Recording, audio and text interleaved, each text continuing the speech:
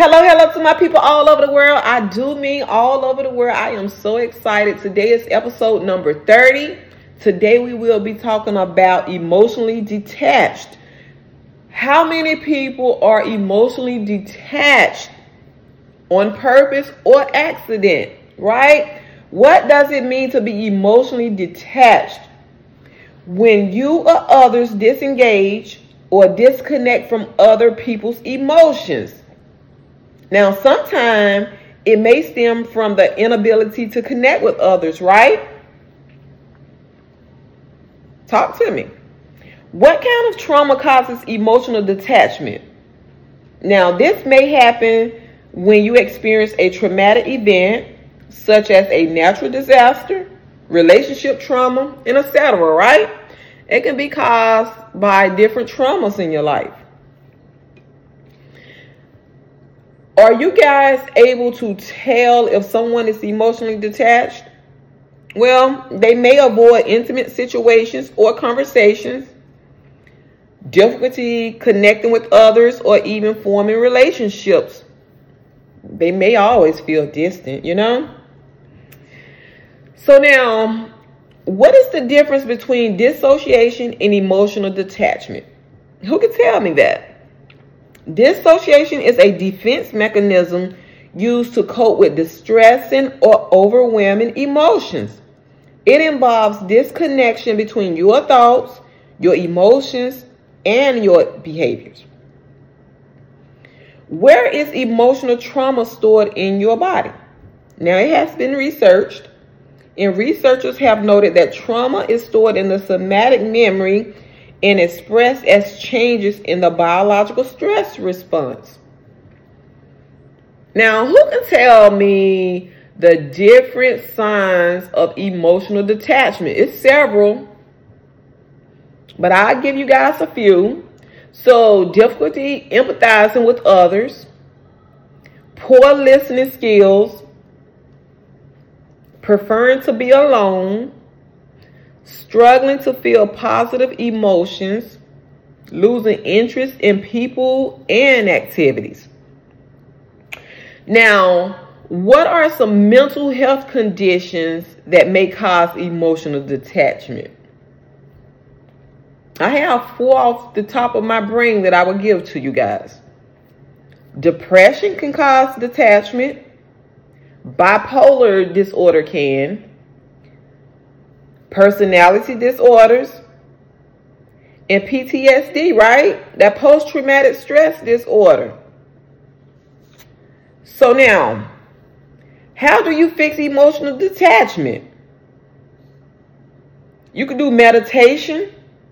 This can help reduce stress, promote calm, and improve reactions to negative thoughts and feelings. The treatment approach used to address emotional detachment depends on what exactly is causing it. We have to get to that root cause, right? CBT addresses negative beliefs and maladaptive behaviors that contribute to emotional detachment. It helps people learn new coping mechanisms. Listen, guys, we have to have coping mechanisms if we don't have anything else in life, right? Coping helps with everything. Coping, things that you can do to reintegrate your emotional connections in life. Practicing mindfulness. It helps people focus on the present moment. What about strengthening your relationships? As you begin to build greater awareness of your own emotions, it is important to find ways to connect to safe people that will support your growth. You always want to be around positive people, right? Now, I have 2 poems I would like to read to you guys. Now, if you are detached on purpose, I will read these for you. Sometimes it's better to detach yourself from things that are not worth the emotional investment, right? You do not want people causing you unnecessary stress. Now, the second quote I have right here, the laws of detachment allows others to be who they are. You always want to allow somebody to be who they are. It allows yourself to be who you are. You don't want to force no situation. Solutions will emerge. Uncertainty is reality. Embrace it, right? What we're going to do is embrace who we are. You only detaching from situations that are not healthy for you, not worth your investment. But you should be able to empathize with people, right?